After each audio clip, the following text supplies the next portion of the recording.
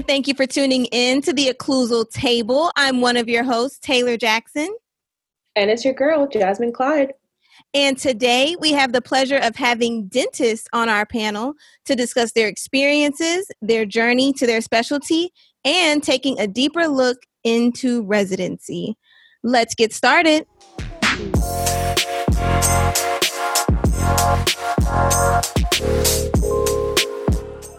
Welcome back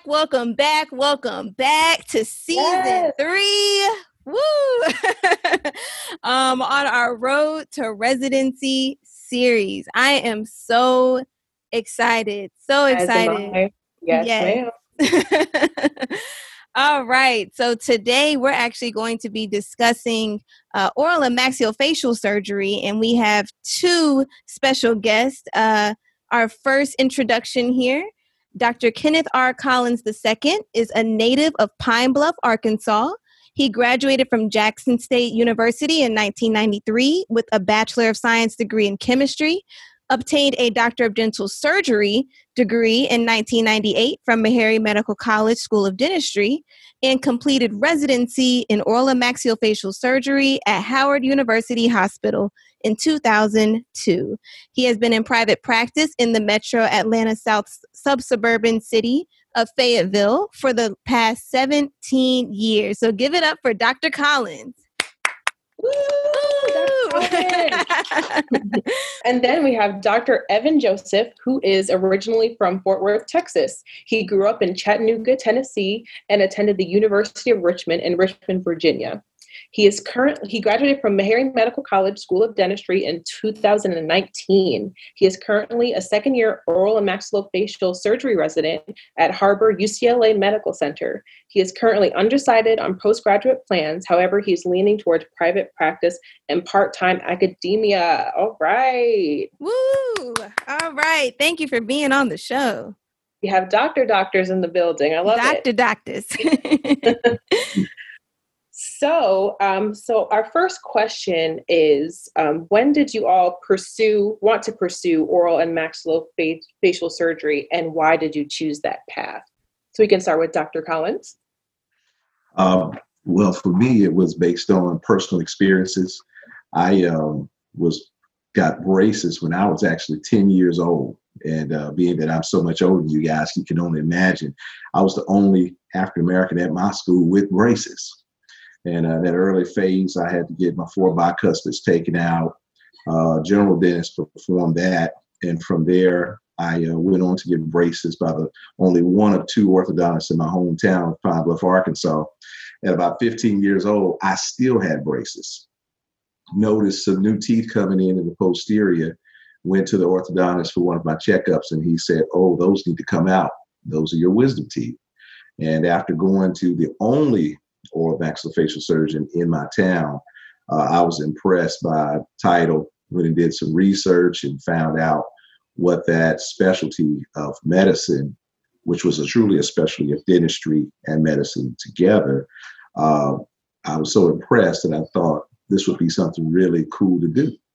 And it stuck with me through the remainder of my education. And when the opportunity presented itself, I sought it out, and it worked out for me. Just to add to that, I actually had a very personal experience myself. It was actually after my first year of dental school, shortly after part 1.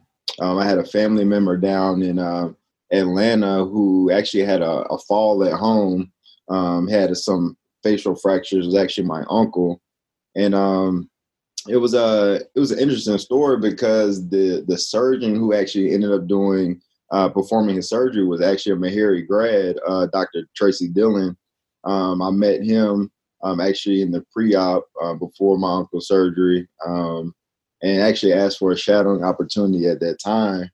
Really, I honestly didn't know what I was getting myself into. I asked to go kind of shadow him in his office down in Midtown, and I got some experience in the private office. I really liked what I saw. I liked the speed of his office. I liked the procedures that I saw. But I also understood that, that this was like a very small scope of of oral surgery. And I think when I got back to Meharry shortly after, for my second year of dental school, I just tried to really kind of seek out opportunities within the School of Dentistry. I used to go down to the OS clinic and kind of, really to shadow the upperclassmen.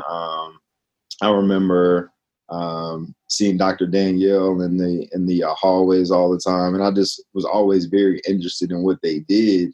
And just the more that I learned about the scope, the more I became, really fascinated in it.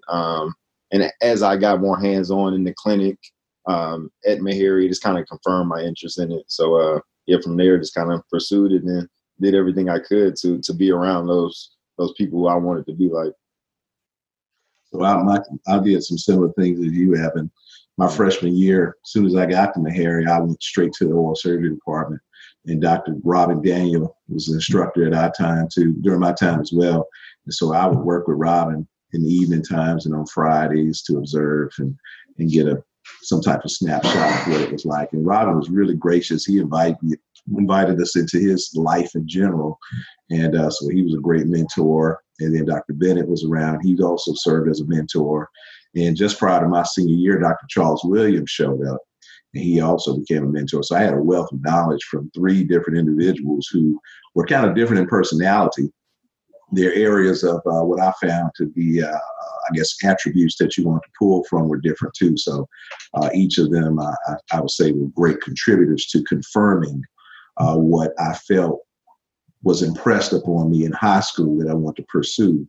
And like I said, it worked out, but it didn't just fall together without taking some effort, because you do have to invest in yourself and put yourself in it. And you shadow Dr. Dillon, that's one of my good brothers there. And he and I trained together.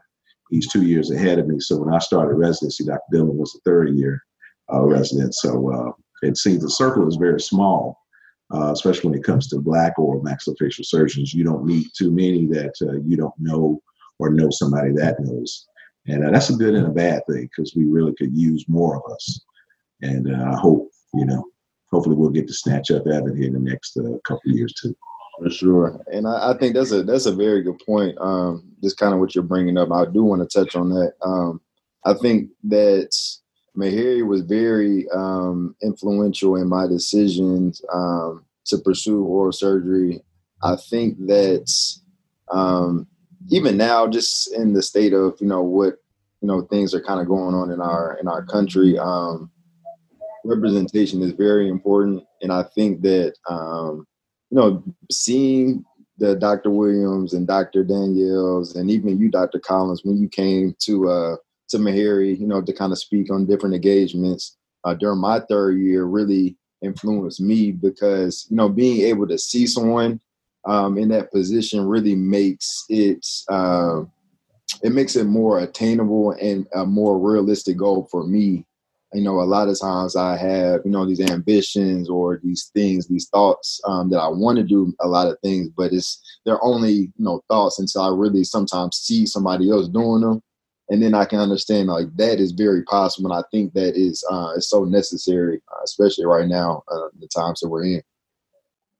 Absolutely. And I'm glad that you all elaborated more on representation, because it definitely matters. And even for those that are following in your footsteps, other young, aspiring Black oral and maxillofacial surgeons, for those that are interested, what advice would you give on taking the CBSE exam? How did you tackle it? When's the best time to take it? Is it even a make it or break it kind of tool when you're applying? If you can speak on that, that would be great. Of course, you guys know that was prior to my time. That's after my time, as I said before. So I'll definitely let Evan take it. But what I will tell you is one thing that always remains consistent is, oral maxillofacial surgery is probably the toughest residency program to match in. And so I would advise any student that is interested, you need to start day one of ensuring that, you are right there at the top of the class or somewhere in there, and that you're letting the instructors, the professors, and everyone associated with oral surgery know your interest right off the bat. I used to hear students or older students say everybody comes to school and there's always, every student probably has some interest in oral surgery. And it starts to, you whittle it down as the years go by. Oh, I can't do that much time. Oh, it's too hard. And by the time you get to the end of the fourth year, you're probably only one or two of you left that are really interested. But those one or two, you really have to grind and do everything you can to impress upon those who are going to write letters and support you, potentially make phone calls, that this person is serious. And for us, again, it was about board scores, class rank, GPA, personal statement, and your interview. With this new format, I think it's even more difficult because although we had some medical training somewhat in dental school, the test you take now really forces you to dig more into the medicinal side of things, where you're not just your didactics and your clinical. It's not just based on what you understand dental wise, but you're forced to get yourself almost feeling like a first year resident. So when you became a first year resident, having a lot of those things you saw or read, now you were doing them. And so, but from my perspective, it's always tie yourself to the right people who can advise you. Work your tail off in dental school. And I would say do that anyway. So that way, in the end, the choice is yours, and you make yourself competitive with everybody in the nation. Yeah, and I can honestly agree on everything Dr. Collins has just said. It sounds like it hasn't changed much from when you were in dental school. It's really about putting your best foot forward. And honestly, it is from day one. I think that your preclinical classes are very important because it really sets that foundation. If you do want to take the CBSE, which is the equivalent to step one, that starts when you come in. If it's Mahir, you come in MAPS and you start taking microbiology, you start biochemistry, you start anatomy. Those are three, things that are literally on the CBSE, and they have dedicated questions that are going to be from, those specific fields. But, I think that Dr. Collins kind of mentioned also being aware that, people are also watching you and everything that you do. So being aware of the relationships that you establish throughout each year, throughout your dental school matriculation, because you never know who you will need for, letters of recommendation, or, you never know who knows who. This is a very small world. I think that, even within oral surgery, Black oral surgeons are really, you're only maybe one or two people away from the person that you probably want to get in the room with. So understanding that, you have to be able to network. You have to be able just to kind of put it together as a whole. It's not just your GPA. It's not just that CBSE score. You do have to make sure that you go visit these programs. So like for when I was going through dental school, I had to make sure I did externships. And that was an opportunity to not only expand your knowledge of oral surgery, the scope, what it may be like to be a resident. It's also your time to understand, the dynamics of residency in general, the life of a resident, the attendings, how the style of their teaching, and if you can really even see yourself in that life, because it is going to be a commitment. It's a big commitment. I don't think that you always understand what you're asking for. I think I said a lot, but I think it all comes back to kind of putting everything together as a whole, right? You need your GPA definitely to be, I think they usually ask for, honestly, like the top 10 within your class for a CBSE score. Usually to be competitive, they'll throw out the benchmark number of 65, which is an equivalent of around like a 190 on a step 1 score. So usually that's like the benchmark for an interview, to secure an interview. And then outside of that, definitely your letters of recommendation, thinking about, who you want to kind of represent you and ask for a favorable letter of recommendation and not just asking for a recommendation in general. I think that's very important. Your personal statement can be, one that can be tricky because you don't want to say too much, but you also want to allow yourself to shine and kind of pop on paper so you can get an interview. I think the name of the game is really just trying to secure an interview so you can then sell yourself in the room when you're finally, amongst those people who are potentially going to be, your attendings and eventually your colleagues after you finish. So I think I said a lot, but I hope I kind of touched on everything. And I'm glad you laid all of that out for us, Dr. Joseph, because I know a lot of people who are aspiring oral and maxillofacial surgeons want to know the guidelines on if they could even secure an interview. So I know there's some people who are at the top of their class, but then there's some people who aren't, like maybe in the middle, 50% of the class. So what advice would you give to someone who's not necessarily in the top of their class? They shouldn't be, we shouldn't discourage them, of course, but what advice would you give? Well, you're absolutely right. And I know several oral surgeons that situation is exactly theirs. But they did exactly what Evan was talking about. They did externships. Some of them found 1-year internships in oral surgery at different programs around the country. You can go into a GPR. And Dr. Bennett, when he started the program at Meharry, that was a requirement. He used to have to do a GPR or oral surgery internship for 1 year prior because he wanted you to be 100% sure that this was the direction you wanted to go. I wanted to do the program at Meharry because I found myself very pulled in by Dr. Bennett, and of course Dr. Williams came, and of course Dr. Daniel was my guy. I wanted to be there with those guys. But Dr. Bennett requiring that GPR kind of sent me the other way. And I remember asking him, Dr. Bennett, I don't want to do that GPR. I don't want to take a year. I'm competitive right now. Why do I have to do it? And Dr. Bennett's words, God damn it, because I told you to, and literally that was the response, and you couldn't say anything to Dr. Bennett because what he said was the law. And that's why, I explored programs outside of Meharry. And because I felt I was competitive and wanted to leave. But back to your original question,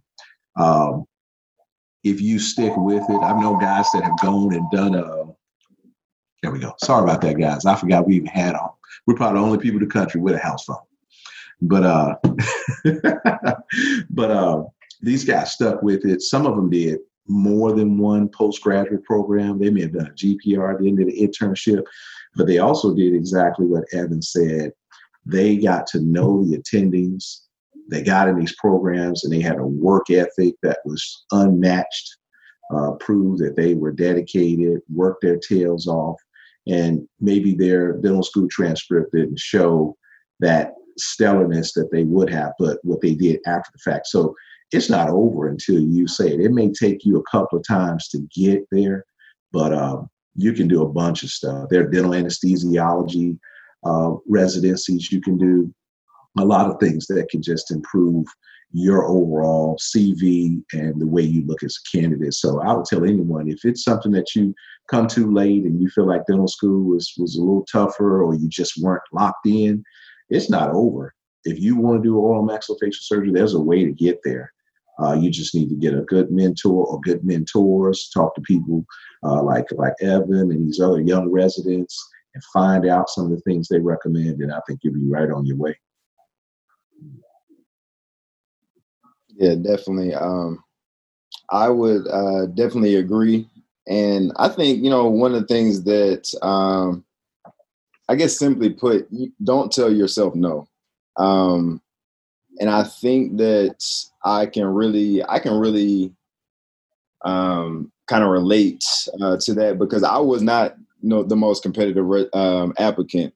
I think I didn't have a 3.9 GPA. I didn't have, a 90 on the CBSE. But I did try to control the things that I could control. And by that, I mean, just kind of doing the things that don't require you to be the smartest or to require talent, right? Just working hard and just really trying to go above beyond to find opportunities, seek out opportunities. And if the opportunities aren't there that you want, you have to try to create those, right?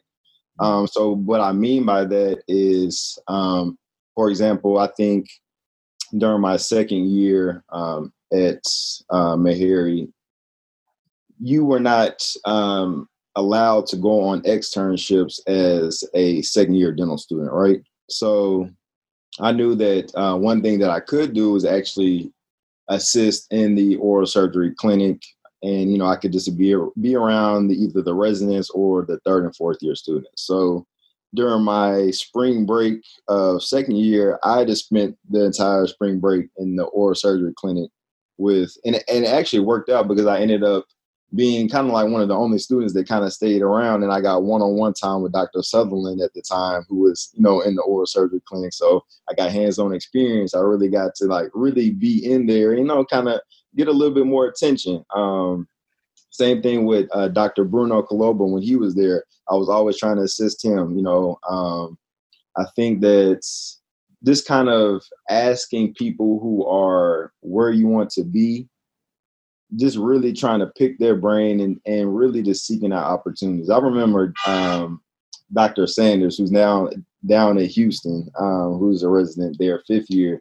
I literally used to always ask her, what does she do as a second year to kind of pursue oral surgery, or, what are some things I can be reading?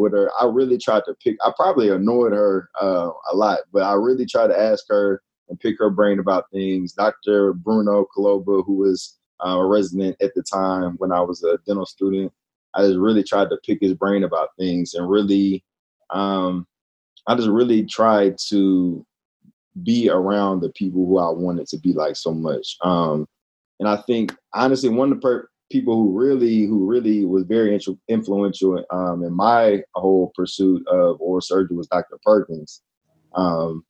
When Dr. Perkins became the oral surgery chair at Meharry, she honestly, she had me do a lot of things that Dr. Collins kind of mentioned. She made sure that, I went on externships and I went to different programs outside of Meharry.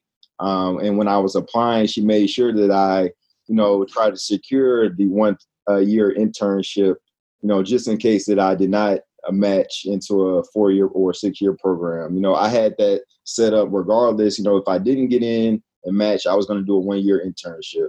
And if I didn't get a 1-year internship, I was going to go do a hospital-based dentistry program, because I still wanted to rotate through internal medicine. I still wanted to be able to go into the OR. I wanted to be able to work with oral surgery attendings and residents. So, I have a backup, but I also have a backup for my backup. Regardless of what may happen, I'm still going to I'm trying to make a lane and make a way to get to oral surgery, right?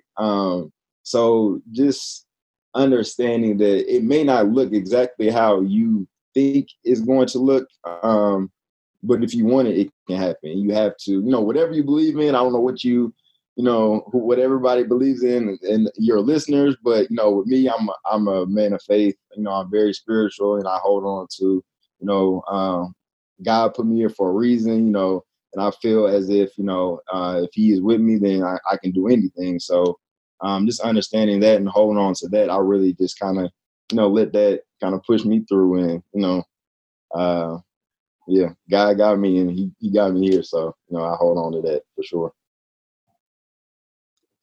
That's such a great point, really, because I think everyone has this timeline stuck in their head, oh, I need to be here at this time. Oh, I need to get into school in a year from now or 2 years from now. I need to get into dental school right after I finish undergrad. So I just think it's really important that your path is all squibbles and squabbles and everything, and it's not definitely straightforward. But of course, it's on God's time as well. It's on God's time. So, and I want to add to that, just to say, after, so like in undergrad, I outplayed football in undergrad, right? So I was very much like focused on sports. I was, thinking, hey, I'm going to the league. This is what I'm going to do, right? And being realistic, most people who go and play sports in college, they're not going to the league, right? So I had to humble myself at a certain point, and it took me 3 years to get into dental school and to get into Meharry. So I didn't even feel like I was the ideal dental school applicant, right? And so when I got to Meharry, I felt like, I questioned if I was even supposed to be in dental school. So, understanding that people are coming from, like different places, I get it. And just don't count yourself out, right? Just keep going. You can do it regardless of how it looks. You can make it work. So for sure. It's definitely a journey. So I guess we can start talking about your journey to residency. So what is the process like to get to residency? And I guess take us through your first day of residency. We'd love to hear about it. Well, I guess I'll start with that since I don't know. I tell you guys, I feel like the old man in the room for real. But you guys have great energy, so y'all making me feel revved up here. Well, I tell you, I like this story. I like your story, Evan. That's excellent. For me, I was a little different than you guys are going to be, as well as Evan, because I was married by the end of my first year of dental school, and when I graduated from dental school, my son turned 1 year old the same day I graduated. So, and didn't know my wife was pregnant again. So we left Nashville and moved to DC, and I had a baby and a baby on the way. And I will tell you, it compounds the challenge of being a resident, because oral maxillofacial surgery residency is no joke. It is extremely demanding. It is rough, no doubt about it. But it is, of course, it's just like dental school. You ask for it. So no one asks you. No one comes and says, hey, Taylor, Jasmine, Evan, do you want to go to dental school? Nope. You ask for the opportunity. So when you get there, you do what's necessary to achieve the objective. Same thing with surgery. And I can recall having a tough moment there because, again, it was so much going on. And one of the ortho residents at Howard, he could see it in my face. And he said, don't worry, things will be greater later. And literally, it changed my whole perspective because, again, it was just so much going on. But my first day, I showed up at DC General Hospital, which was an outside rotation from Howard University Hospital. It was a level 1 trauma center, very, very busy. And I walked in, I think about 8:30, and I had a suit on. And a couple of female residents said, oh, don't you look handsome? I was like, oh, man, I'm sharp. Huh? The chief resident looked and said, yeah, man, nice suit. You got some scrubs? I said, no. He said, I'll tell you what, go home and pack a bag because you're on call tonight. Wow. I mean, it was just that cold. And I left, went back home, told my wife, and shocked to her system, wait a minute, this is your first day at work. You did no work, but you're coming home to change clothes, pack a bag, and go back. And got back, and as I told you guys earlier, the second-year resident that was on call with me. Now, first of all, they let you know when you get back, you're going to be on call every other night for 2 weeks. Call was 24-hour, was overnight. I'm sorry, not 24 hours, it was overnight. So whatever you did in the clinic today, if you're on call tonight, you don't go home. Everybody else goes home. And then you get up the next day and you work the clinic the full day, OR, post-op, rounds, whatever it took. Now, of course, the things I'm saying now are illegal now. So Evan doesn't have to do it like that. But you were absolutely exhausted. And that same evening, I tell you, we went to dinner and she said, we got to go to bed. And that pager went off so many times that first night. I was like, what have I gotten myself into? Lord, I've been talking about doing this since I was in high school, reading books about it, trying to meet people. At the time, I can recall in the late 80s, there was Jet Magazine had a picture of Renee McCoy Collins, the first and like only Black female oral maxillofacial surgeon, and she's my attending. So I'm like, this is the lady I used to see in Jet Magazine. And so you're right here with the people you've heard about.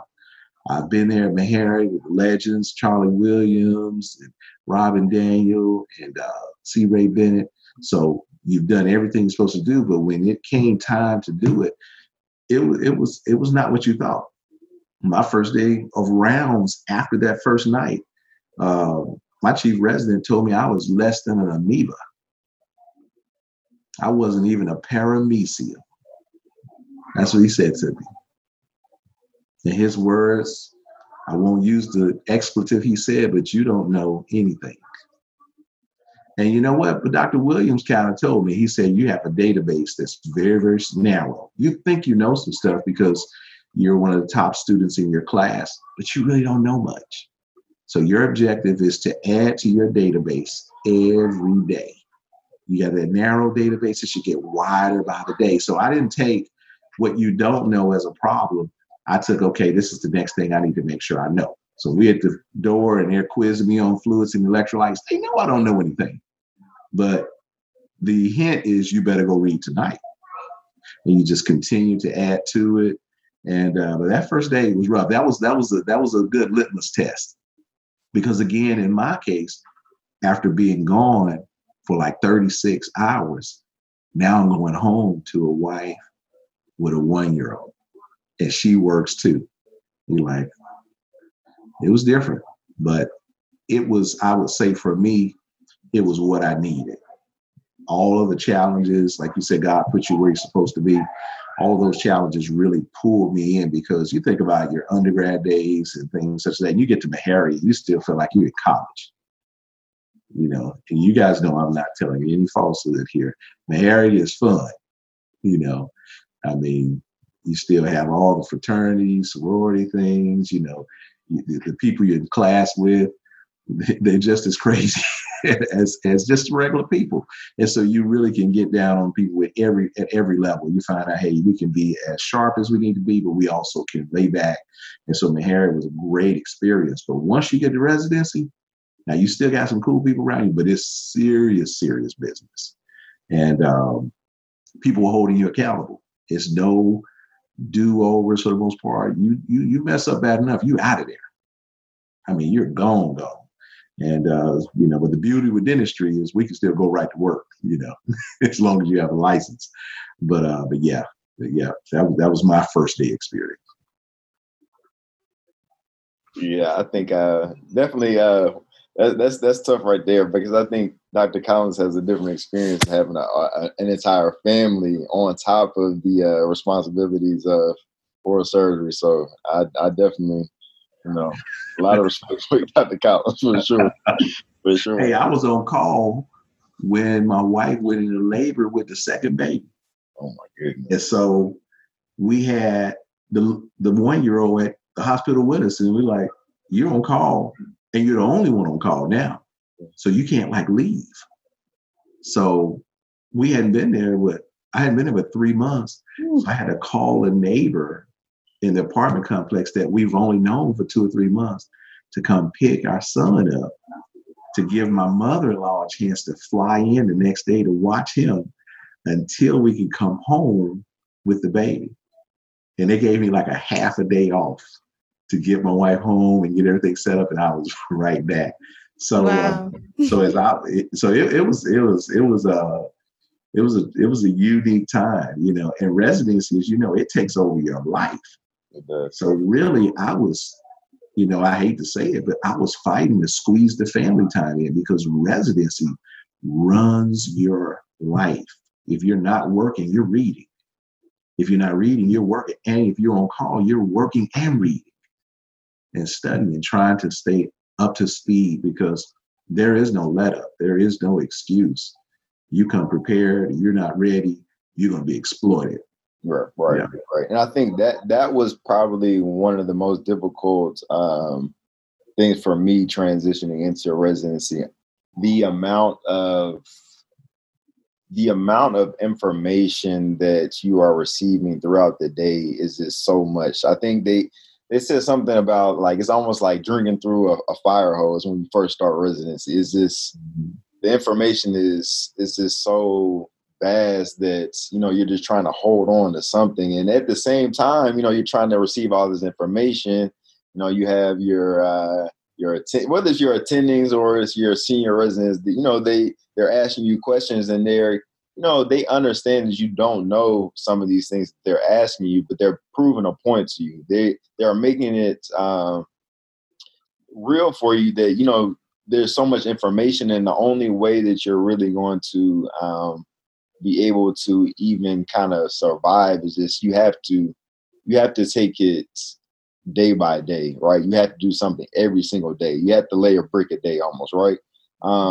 And I think it is a humbling experience also because it levels you, and it makes you realize that as an intern that you don't know anything, but you're looking at people that who you want to be like, and you have to raise the bar, right?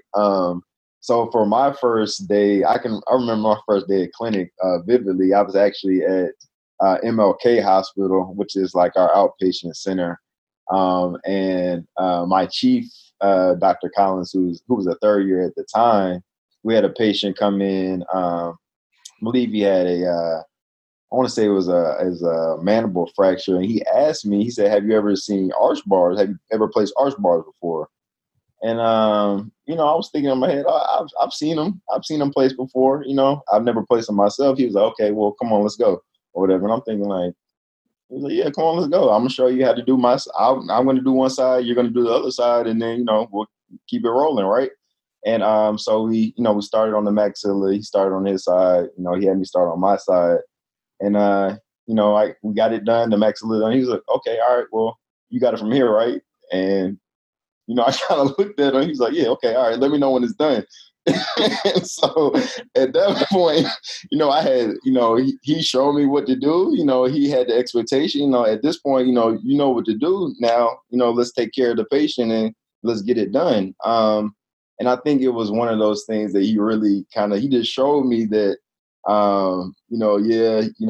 you thought you wanted this, but I'm about to show you what it's going to take to kind of stay up here on par with us. And it was an eye-opening experience. And at the time, it felt like it was so much. But, now I realize that, he was just making a point to me that, hey, you have to get with it. And there's just a program that you have to kind of, it's either sink or swim at this point, right? And I think there's a pride thing, but there's also just something that you have to hold on to understand that you're there for a reason and that you can do it. But yeah, it's kind of like Dr. Collins said, it's honestly, your time is no longer really yours.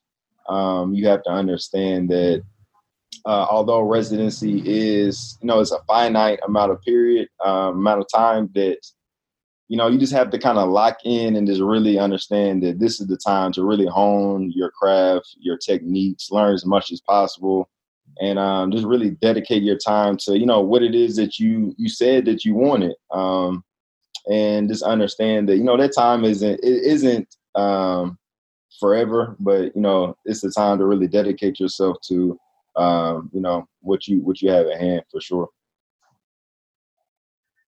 Absolutely. Absolutely. A lot of on-the-go training, but with being on both sides of the fence, dental and medical, has there ever been a time where you seemed as though your MD counterparts didn't consider you like on the same level, or like your training wasn't as adequate?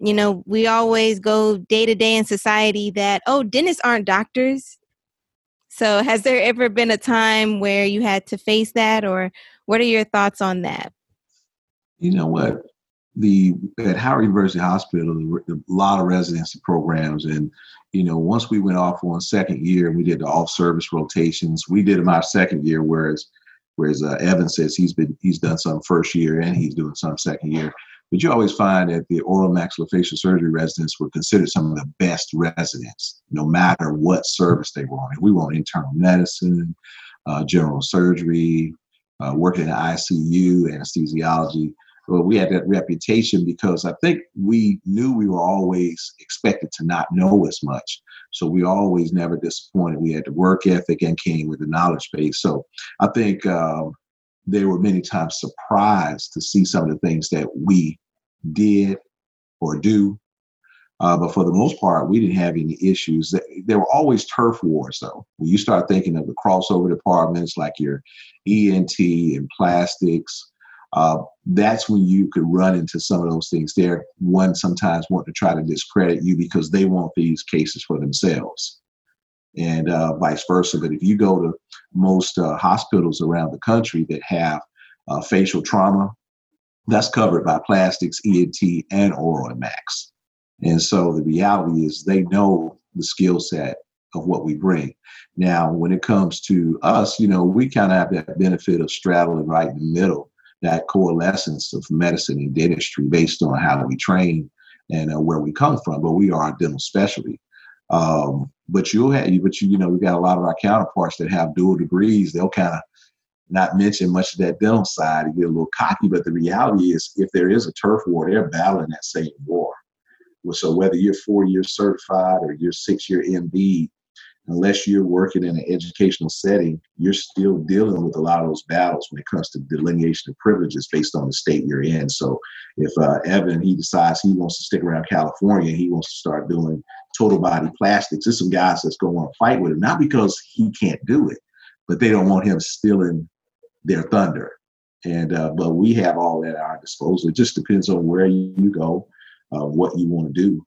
And but we have it within our own, career path. The dental specialties and all around, we're always picking on each other. Oh, you don't need to be doing that. You need to send that to me. So it's not just the medical community that we feel may do it. We'll do it to each other as well. But I think, when it comes down to it, we really shouldn't even worry about what they think. Dentistry as a whole has proven itself to be so essential in healthcare overall. We know our ties to cardiovascular health and beyond. But I tell you what, I'm going to throw this part out here because it doesn't necessarily have anything to do with being a healthcare provider, but we make more money than they do. And a lot of times they don't like that. Now, of course, you got some exceptions, but for the most part, dentistry is a strong revenue producer. We are procedure-based healthcare. They may call it dental medicine, but overall, you go to foreign countries, dentistry is a medical specialty.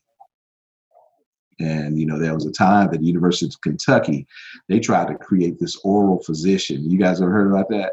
An oral physician?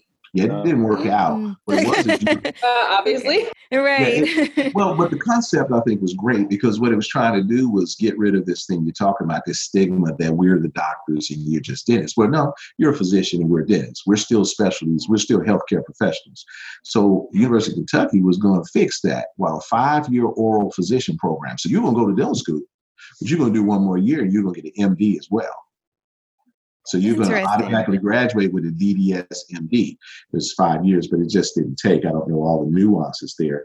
But all of that is just a move to try to placate someone else for our confidence. We don't need that.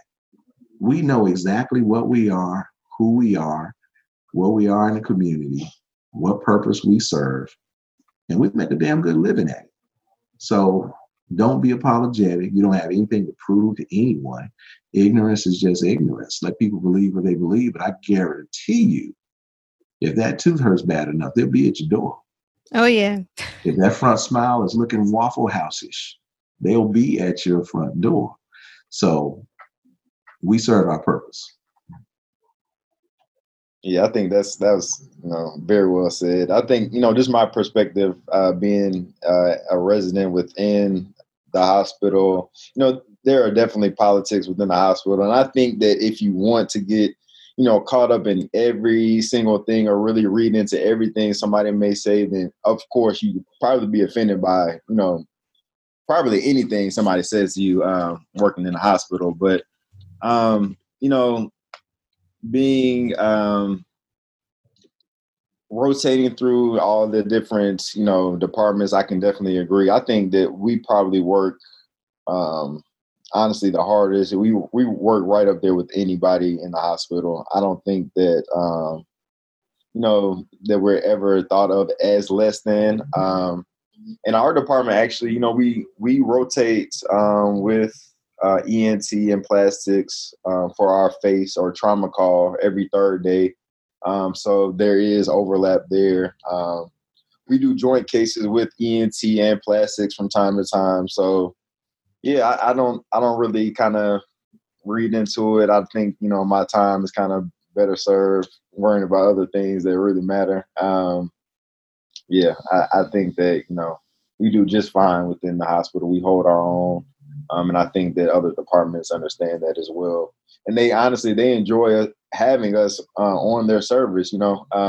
When we're in the emergency department, we can handle their the lacerations and their traumas that come in, and it helps them. It honestly does help the other departments.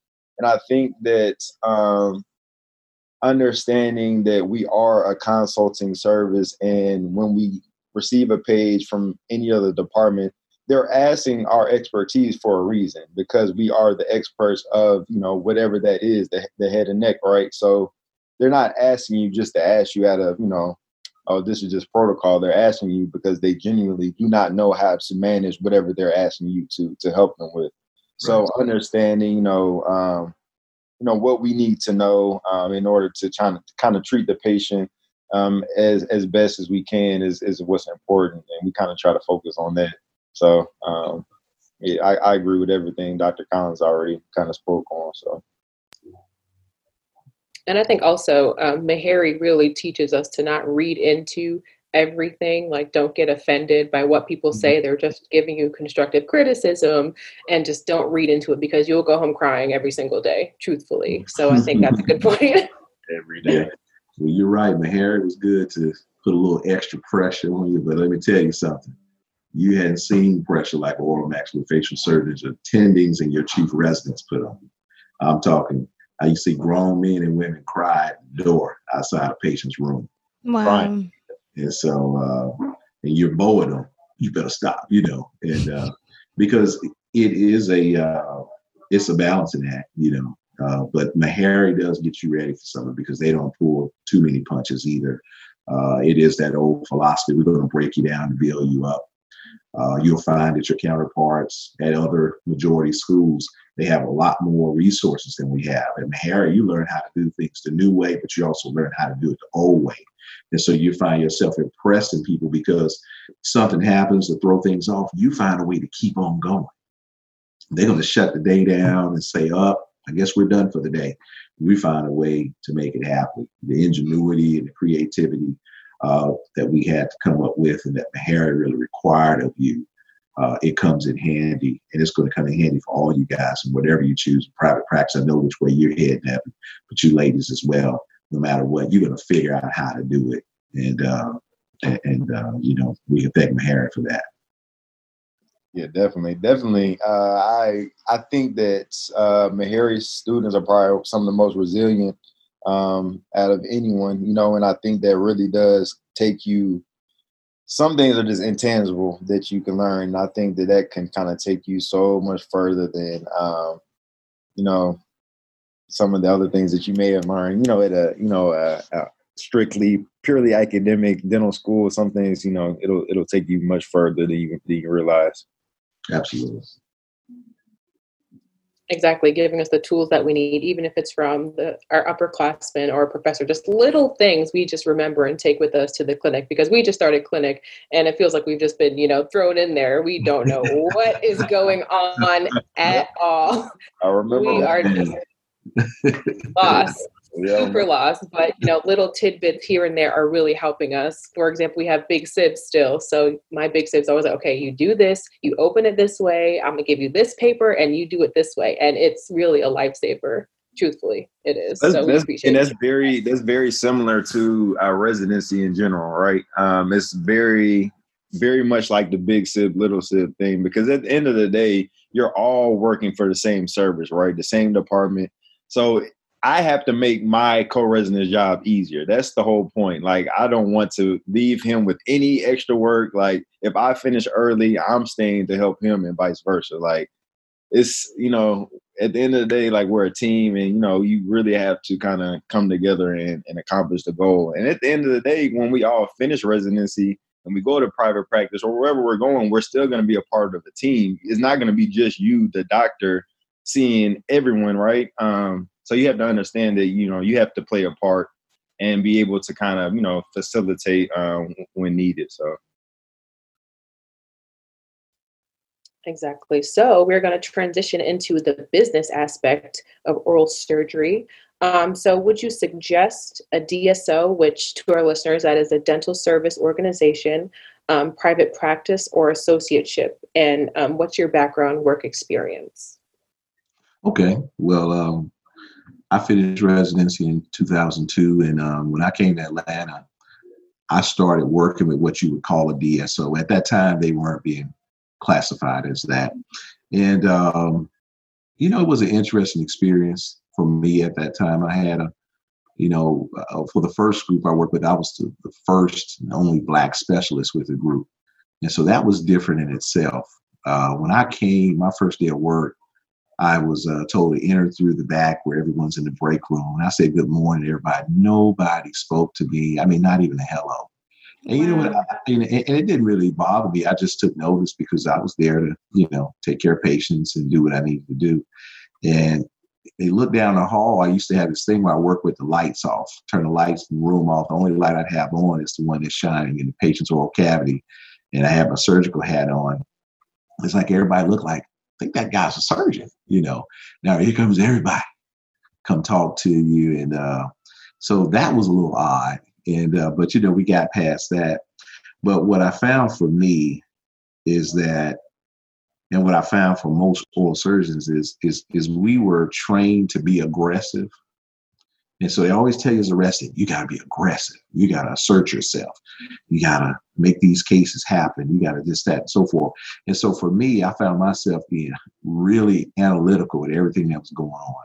I worked for that group for almost a year. Then I transitioned to another DSO type group. But I started work July of 2002. By November of 2003, I had my own practice. And so I felt like I needed to get out on my own because I was so analytical of everything that was going on. I had so many questions. I had things that I didn't agree on. And you find yourself being disagreeable, and because I was too disagreeable about things. Oh, that doesn't make sense. Oh, we need this monitor. Oh, that monitor is not up to standard. Oh, this, that. And you just find myself running into walls everywhere I went. So I said, you know what? It's best I do this myself.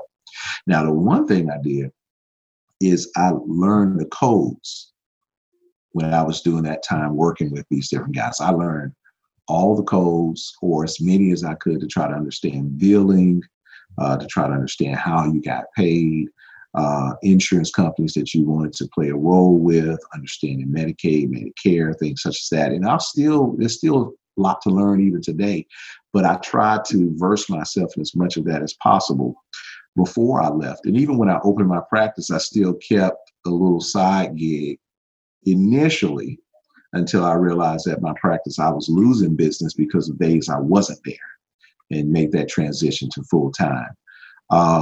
My personal opinion, I don't think anything is wrong with any of those options. I don't think anything's wrong with DSOs other than the fact that we don't run them. That's the only thing. Yeah. I think we allow private equity and business people to come in and steal our thing from us.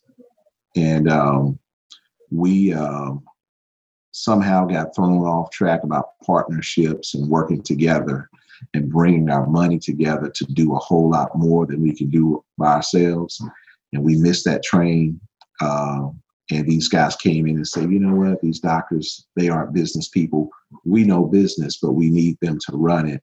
So let's control the money and let's just let these guys work. And that's essentially what DSOs are. They're private equity groups that have a bunch of dentists working for them, which are highly compensated individuals, but these guys are making millions and billions. Whereas And that's the problem I have with it. But is it something to facilitate some good revenue? You guys can make great money doing it. The question is what do you do in between? Is it a career path? Or is it someplace you start and then you go do your own thing and then you bow out later? I still think associateship is a great opportunity, because an associateship with an opportunity and path to partnership, that I think is great. And because you work with your own surgeons, working with surgeons, is great, because it's great to have someone like you around to bounce things off of. But I think that business side, guys, you're going to be great clinicians, all of you, because you're coming from the right place who's teaching those things in practice and time. It's going to facilitate your efficiency and how much better you get. But the more you can feed yourself on that business side of things, it's going to set you apart. Because I'll tell you, the reality, guys, is you got a finite timeline that you want to practice, but you want to still continue to run that practice. And so it behooves you to get as much business acumen as you can to be ready. And if you got classmates or friends that you can link up with and figure out ways to do something that's bigger than yourselves together, it can turn out to be a pretty powerful thing.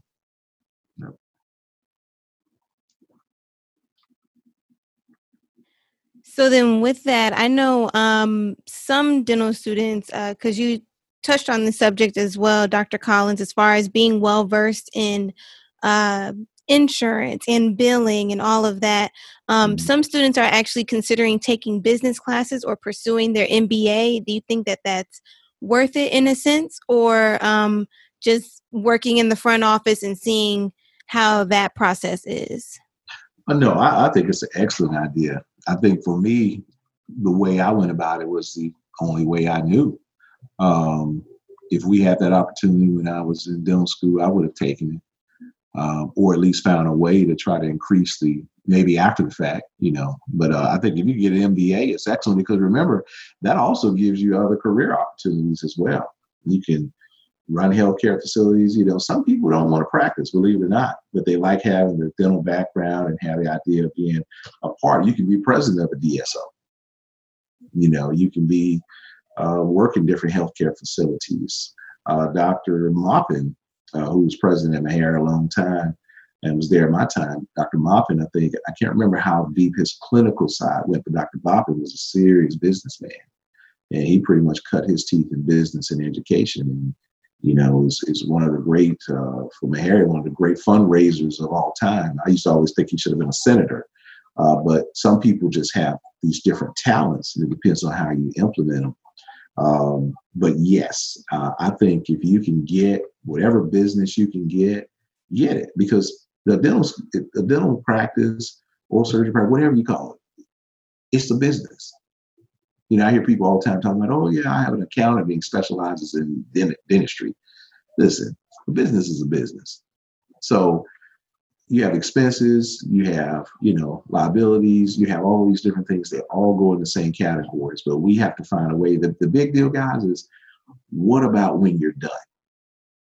That's the big deal. And like you said, dental school has flown by. It's hard for me to believe that I've been out here practicing over 17 years. That's surprising.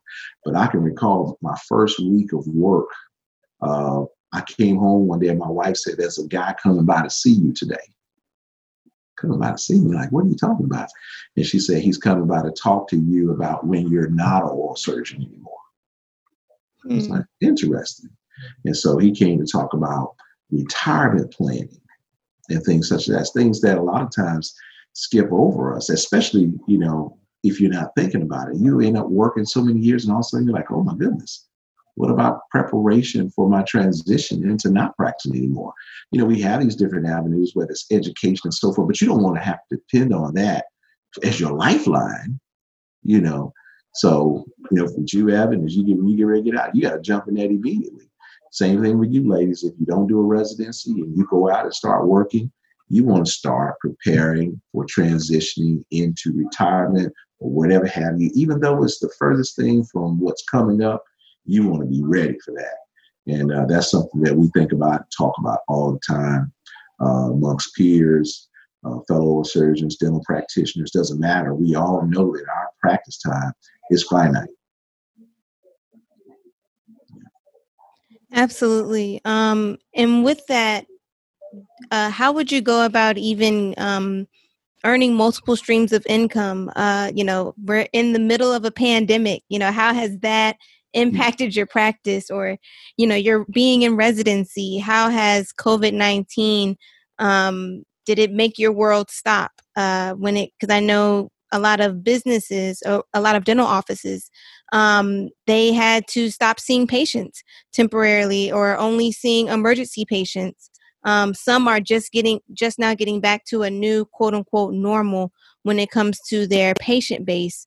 So how has the pandemic impacted your life? And was there a way that you had multiple streams of income so that you weren't too badly affected?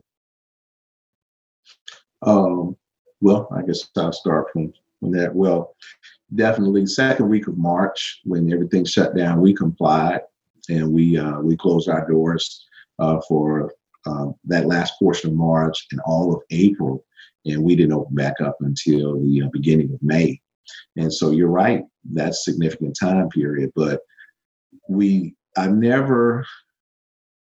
got to a point where your practice is going well, you always try to put yourself in a situation, how they talk about saving 3, 6, 9, 12 months of revenue to keep yourself running. Well, thank God we did that. And so I was at home, with my family, but we were able to really make the best out of what was not a good situation. And it's still not a good situation right now. But when we went back to work, we are still kind of operating under some of the similar guidelines. We are seeing closer to our normal volume of patients, but my lobby remains closed. And so we are still going and retrieving patients from the car every morning. We're taking temperatures at the car. We're taking blood pressures. We're interviewing patients, understanding that everybody's still not even going to tell you the truth. We've experienced that as well. People who have COVID, they not know they have it, but some do, or been around someone, or call you back, let you know they were positive. Wow. So, we're keeping the proper PPE. And so we're really trying to limit how many people are actually coming in the office. So lobby remains closed. When we retrieve the patient, surgery team goes and gets the patient. Surgery team takes the patient back to the car and discharges the patient from there. So right now, the foreseeable future, until a vaccine has been dispersed and we see the numbers really going back, we're not really doing any face-to-face consultations. We're doing, telemedicine to the, extent that we can. Of course, again, dentistry guys, we're procedure-based, but we don't have a lot of patients in the actual operatories until it's time to have your procedure done. So we're going to discharge the patient we just finished, and then we're not going to bring that next patient in until that patient is gone. And of course, we're going to have some disinfectant protocols that are going to kick in, because we don't want to be the vector of anyone becoming sick, and I don't want my staff nor myself sick. We don't want to take that to our families. So we're exercising a lot of stringent protocols to try to keep everybody as safe as possible. But yes, there are effects on practices, and everyone, of course, saw revenue loss. Some have seen themselves come back to normal. And I think, in the end, we'll all be fine if we can hang in there. But it also comes back to what I was telling you guys on the business side. You can't live beyond your means, And when I was talking about residency and how I needed that as a college student, I cared nothing about money. I just spent whatever money touched my hands, having a ball. No worry in the world. Then you get to dental school, and I still had some of those similar habits. And you get your little loan money, and you got your expenses you take care of, but you're trying to figure out ways to do things you still don't need to be doing. And you don't have in your mind savings. And all of a sudden, I find myself in residency. I've got my wife and my 2 kids, and I'm thinking to myself, Lord, what have I done? And I tell you what, that was a grow-up moment. And so for me, it helped to change my perspective when it came to spending and saving. And, I needed that, and so I just want to encourage you guys to try to get your fiscal mindset. It doesn't mean you can't enjoy yourselves, but just be more smart about it. You talked about multiple streams. I used to have two practices. I sold one, but I own the real estate of the second practice. So now I'm a landlord, so I think commercial and residential property is always great.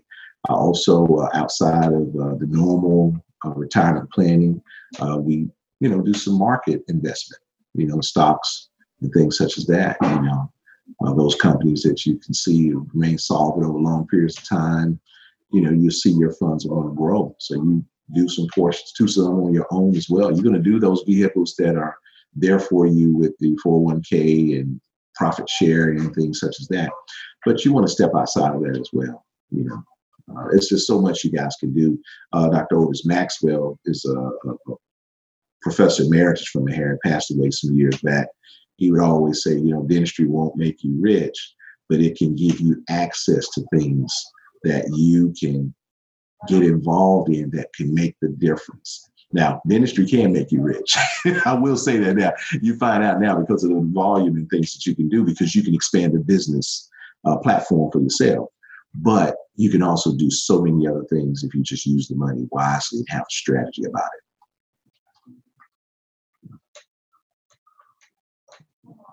I think, just my perspective being in residency, as far as COVID, just our overall volume of clinic patients back in March when everything kind of started, it was this kind of connotation where we kind of wanted patients to avoid coming to the hospital, right? The hospital was kind of seen as, a place where only the most symptomatic patients needed to, come to the ED. Anyone else who was like kind of non-symptomatic, we kind of sent home at that time. But I think, as we kind of learned more about COVID, how it was kind of transmitted, testing got a little bit better. I think throughout the summer, things opened up a little bit more as far as our clinic patients and whatnot. But being in California, we're in a little bit of a different situation than a lot of other states right now. Since March, things really never opened back up completely. So, clinic is definitely not as busy as it was prior to COVID, but it's still definitely picking back up. I think that as far as how it changed my residency experience, I was actually on emergency department rotation when COVID kind of started increasing. This was in March of 2020. Wow. So I was actually in the ED. It's one of those things that is very uncomfortable because, as an oral surgery resident, it's something that I never thought that I would, be in this situation. But at the same time, is this something that comes with the territory, right? So, it was difficult sometimes to really go into work and really be enthusiastic about, what I was doing. But at the same time, I did understand that I had the obligation and, the commitment to, do my job and do it well. So, that was tough. It was definitely a moment that kind of stretched me. But I think, again, it's a learning experience, right? And I think that one of the things I did take away from COVID for sure is just kind of like what has already been kind of said, just about having multiple streams of income, definitely increasing, like just having some type of financial literacy, I think is very important, right? We do have the opportunity to, do some things that probably our parents didn't have the opportunities to do just because of, the professions that we're in now. But I think it's also important to understand that, with that comes a lot of responsibility. There are a lot of physicians, there are a lot of dentists, oral surgeons out here who are, outliving their means, and understanding that just because you make a lot of money doesn't mean that you're automatically rich, right?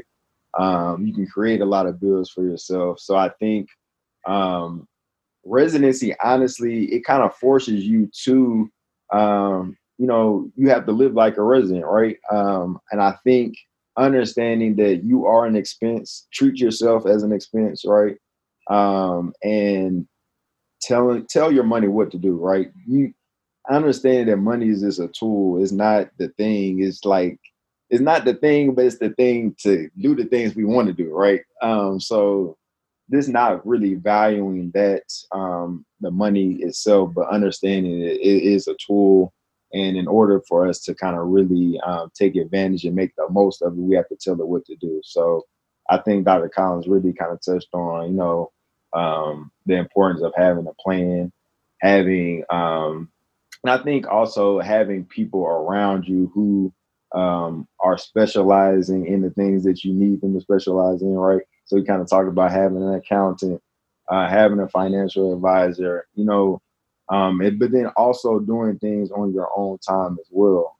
Understanding that, anybody can take advantage of you. So having a fundamental understanding, that you can't get taken advantage of, but you also understand that you need somebody who is specialized in that field, who can tell you, or kind of encourage you to do the things you need to do in order to set yourself up for retirement and whatnot.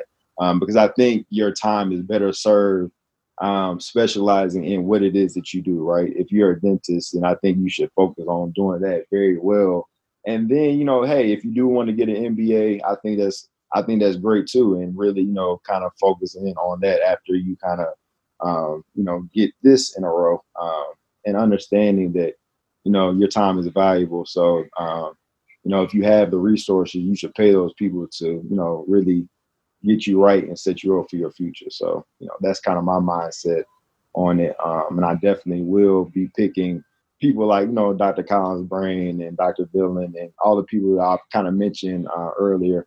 I'll definitely be reaching out for them when the time comes for me to, kind of start looking for, opportunities after residency. But then also just anything I feel like I need help with. I honestly don't have too much pride to ask, somebody who I feel like may have the answer. So. Right. So given COVID-19 and everything, and some people may be a little bit nervous to go into dentistry as a whole. Even I know we talked about this on an episode in season 2. Do you even want to be an oral maxillofacial surgeon? Do you want to be a dentist because of this, the impaction of COVID-19? And the thing about dentistry is that we act like someone always has something. We have the proper PPE, gloves, mask, everything. I remember a professor was telling us one day, this patient just acts like the patient always has something. So we always take the precautions that we need to do, but we have to do extra precautions because of COVID-19. So what advice would you give someone who wants to go into oral and maxillofacial surgery due to, and we're dealing with this pandemic right now? I think it just comes back to, you think about the interview question that we've all had: why do you want to be a dentist? Whether you had to write a personal statement on, or why do you want to be an oral maxillofacial surgeon? I'm gonna be honest, you probably could back it up and say, well, tell me the real truth. And someone say, well, you know what? It's a high-end career and I probably can make some pretty good money. But everyone gives a very similar answers that I want to serve my community. I want this, that, and so forth. I'm not saying that's not true, but none of us would do what we do for free. Let's be real. Yeah. You will not. And most of us that have come through private schools like Meharry and so forth, we borrowed a lot of money to do it. So the reality is you need to generate some revenue to make it make sense. And it's a stressful career path, whether you're GP, endo, perio. We're not going in there just having parties. We're actually, that white coat has a blue collar. You're going to work. And so there is a side of you at that portion. But this is when what we're dealing with now makes you really dig deep and say, what's the true purpose of why I'm doing this? Because you are putting yourself on the line. I can remember being an ODS as a dental student, third year dental student, just getting acclimated to the clinic. And we would have patients come in who were HIV positive. And that was an extremely sensitive situation because they were really nervous about us doing something. So the attending would pretty much push us aside and make us observe because they wanted to make sure everyone was safe. And so what you find as time goes on, you get into residency and so forth. For me, we had a ton of HIV positive patients when I got into residency, and you learn to exercise universal precautions. We wore gloves, we wore masks, we wore glasses.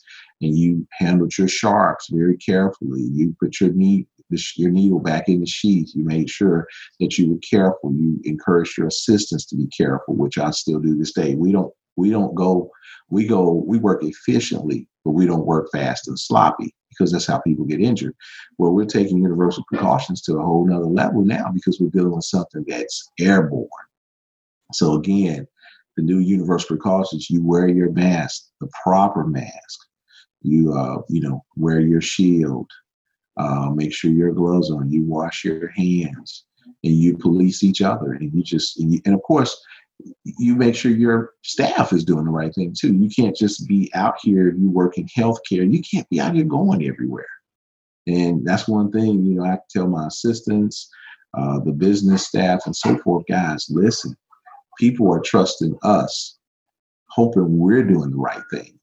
So we don't need to bring the problem to the office, to each other, and give it to our patients. We can't control them. There's so many variables, guys, we can't control. And so I find myself now, I get to work, before I walk in the door, I'm putting my mask on, and my mask is literally on all day. If I need to take my mask off, I'm like stepping outside, get a couple of deep breaths, and I come back in. So at the end of the day, you got lines everywhere and so forth. But it's the cost of it. So people really have to, as they used to say in football, is a gut check time. You got to determine why you're doing this and what your true purpose for going after it is, because this is when you decide. You can't say it can't just be about money. It's got to be bigger than that, because we can get out here and do any kind of thing and make some money. There's a greater purpose here. And man, I just imagine Evan doing that ER rotation. Can any of you guys imagine that in the midst of the growing COVID cases? Nope. Come to learn to do surgery, and you're in here and you're seeing people come in and never leave. I mean, that's the thing about oral surgery residency, is you're gonna see death, no question about it. In dental school, you don't see that. You get in residency, you're going to see it. You do your ICU rotation, you do your internal medicine. You're going to see people that you talk to, that you go and see every day. You're going to come in one day and you're going to be gone. And it messes you up for a minute. You're like, oh my goodness, how do you deal with this? I can recall doing a neurosurgery rotation, and we had like 3 young men come in, under 20 years old, all shot in the head. Wow. And you're sitting there like, wow, okay. And you end up finding yourself 2 different people, because you almost have to turn your heart off, because if you don't, you feel like you wouldn't be able to cope. And so it's just so many things. And but with what Evan's going through residency with COVID, is part of our day-to-day clinical, going to be part of you guys as well when you're in the clinics now. You got that. And then you add with surgery, everything else that comes along with it, because we fraternize and work with every specialty in the hospital. It's just, you just have to really be in tune to your purpose and why you're there. You got to stay prayed up and take a moment. And you got to have a protocol. Come home, how you going to handle your clothes, everything. It just all comes into play. And so I just encourage you guys just to be careful, be smart. Listen to your professors. Don't think, oh, this person looks fine, I'm going to take my mask off, or I'm going to just take a quick peek here. Not anymore, guys. Universal precautions at all times. Yeah, definitely. I think Dr. Collins is mentioning something that's very important. Yes, we have universal precautions, but I think he emphasized the new universal precautions, which is it's kind of crazy to think that, throughout this whole year, we've literally been trying to figure out exactly what are the guidelines for COVID, right? Because it's been so fluid. And, it just kind of points to the fact that, kind of like what he's saying, is there's inherent risk with anything that we do, right? So this understanding why you're doing what you're doing, I think is going to really carry you throughout the day-to-day. With residency, or just with anything, with life, and even with dental school, right? You have to kind of hold on to whatever kind of got you there, to kind of maintain and kind of keep you pushing, because there's going to be days where you really question, what you're doing. And understanding why you started is going to allow you to, continue and kind of see it through. I think that Meharry really, they do set you up for these type of situations, though. Kind of like what Dr. Collins is saying. You see medically compromised patients in the clinics, right? You have the opportunity to work with these patients, and it's one of those things that you have to treat every patient as if they do have, HIV or hepatitis or whatever it may be, right? So, understanding that COVID is something that, literally we are trying to figure out for the first time what to even do. So realizing that, you're going to have to kind of roll with the changes. What really can you do, right? I think at one point there wasn't even a guideline that mandated, masks for the general public. We had to, even think about that. We were thinking, oh, just save the mask for the healthcare workers. So, that changed. So understanding that, they're trying to figure out, what the guidelines are. So just, trying to kind of adhere by whatever they recommend is really, all we can do as healthcare providers, and, continue to show up every day.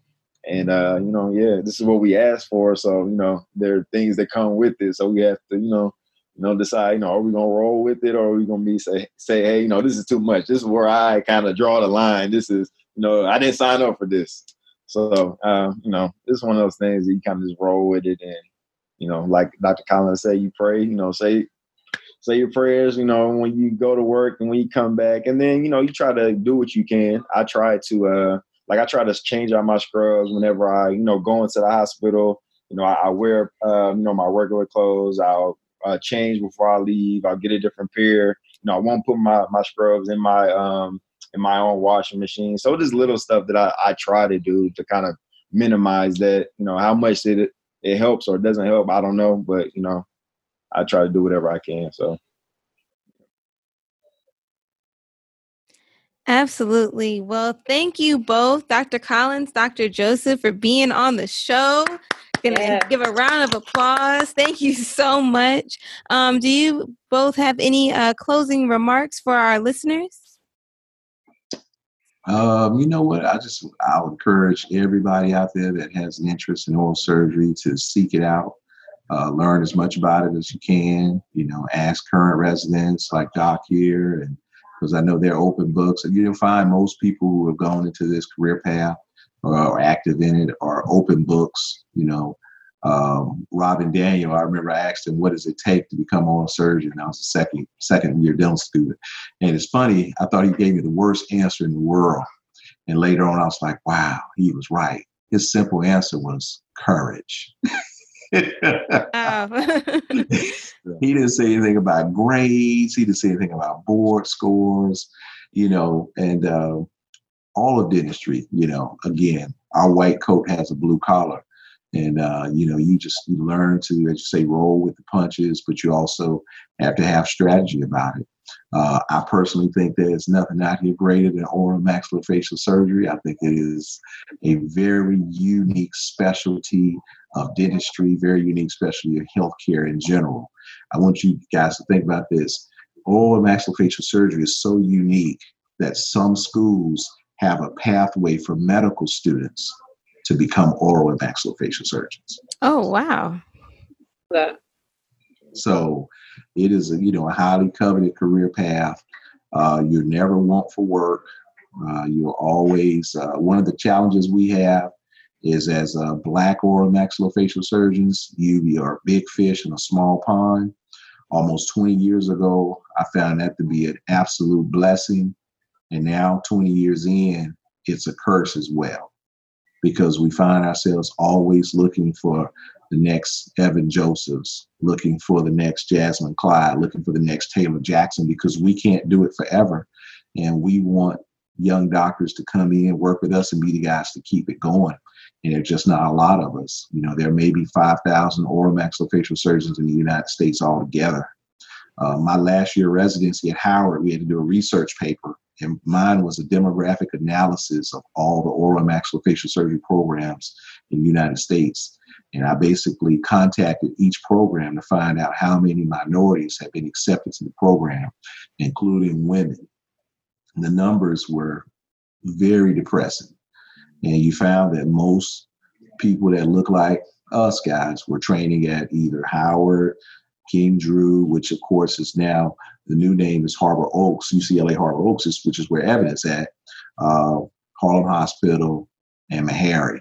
Had trained over 80 to 90% of all the surgeons. And a lot of these programs never even give us a shot, and really compounded on ladies of all cultures. It does your background, race, creed, or culture didn't matter. Really gave ladies a very, very difficult time. So we are in need of more minorities across the board. I do find that most of the young docs are running straight to the DSOs.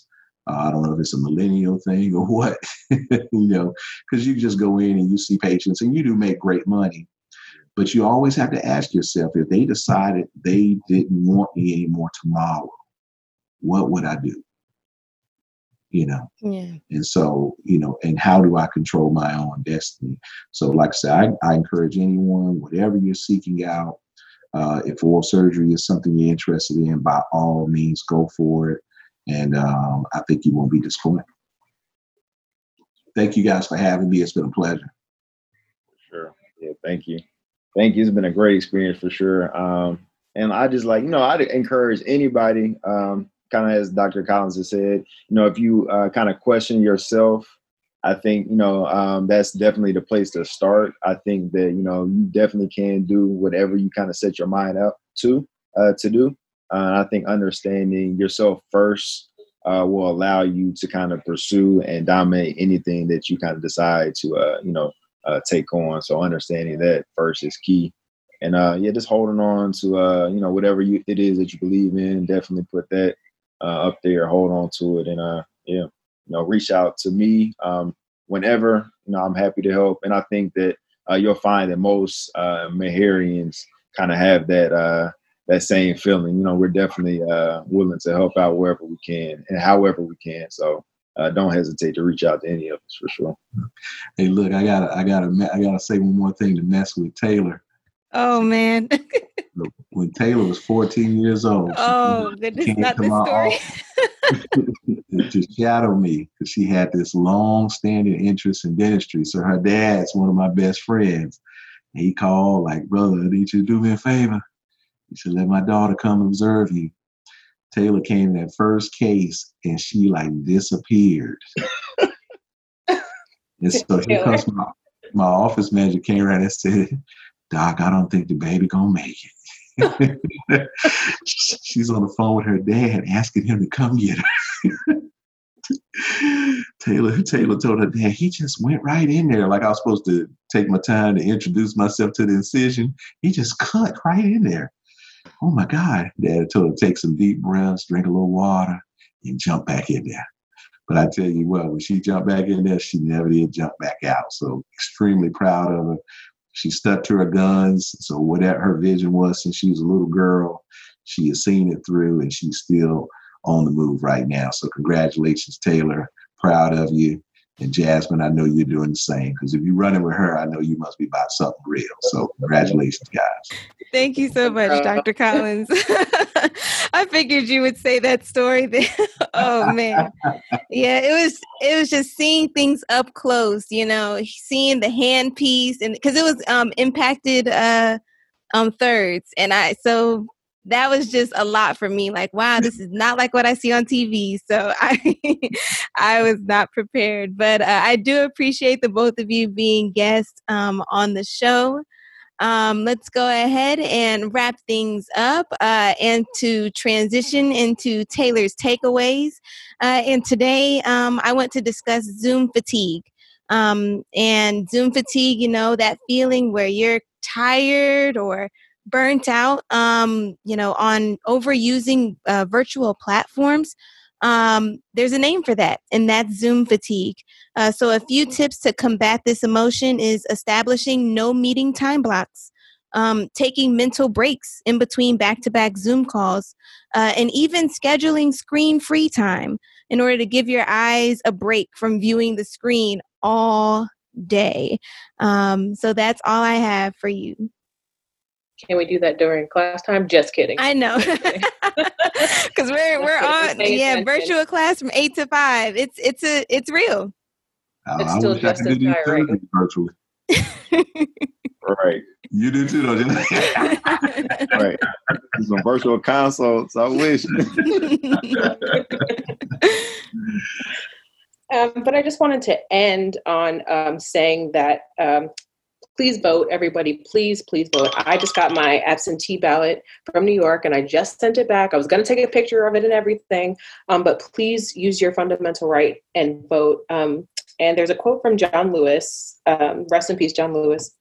He said, "The vote is the most powerful nonviolent tool that we have. Given this political climate that we're in, everything is ridiculous. When you turn on the TV, you just see something new. And it doesn't, every time I see something new, honestly, it doesn't surprise me. And it's sad. I think we've all become so desensitized to what's going on in the world right now. And that's pretty scary, honestly. I've never in my lifetime would have thought that we'd be going through a pandemic, this political climate, everything with Black Lives Matter, our Black men dying at the hands of police. It's a lot. It's especially trying to be a student, a number one student. That's the tunnel vision that we're trying to have. But, we constantly have these things that we're thinking about throughout our day. So I just really need everyone who listens to this podcast to please vote. And I know everybody on this episode would say the exact same thing.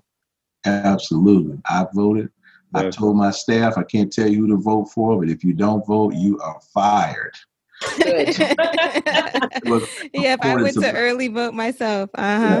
According to labor laws, I really can't do that. But I just told them, well, you know what? That's going to be my good trouble. There you go. Exactly. If you like what you hear, be sure to follow us on Instagram at Occlusal Table Pod for more updates on the show, and be sure to give us a shout out. Want to ask us questions or give suggestions on topics that you'd like to hear? Then email us at theocclusaltablepodcast@gmail.com. We love to hear feedback from our listeners, so don't forget to leave a thumbs up, 5 stars, and a review on whichever platform you're listening on. Well, that's all we have for today. So until next time, this is The Occlusal Table!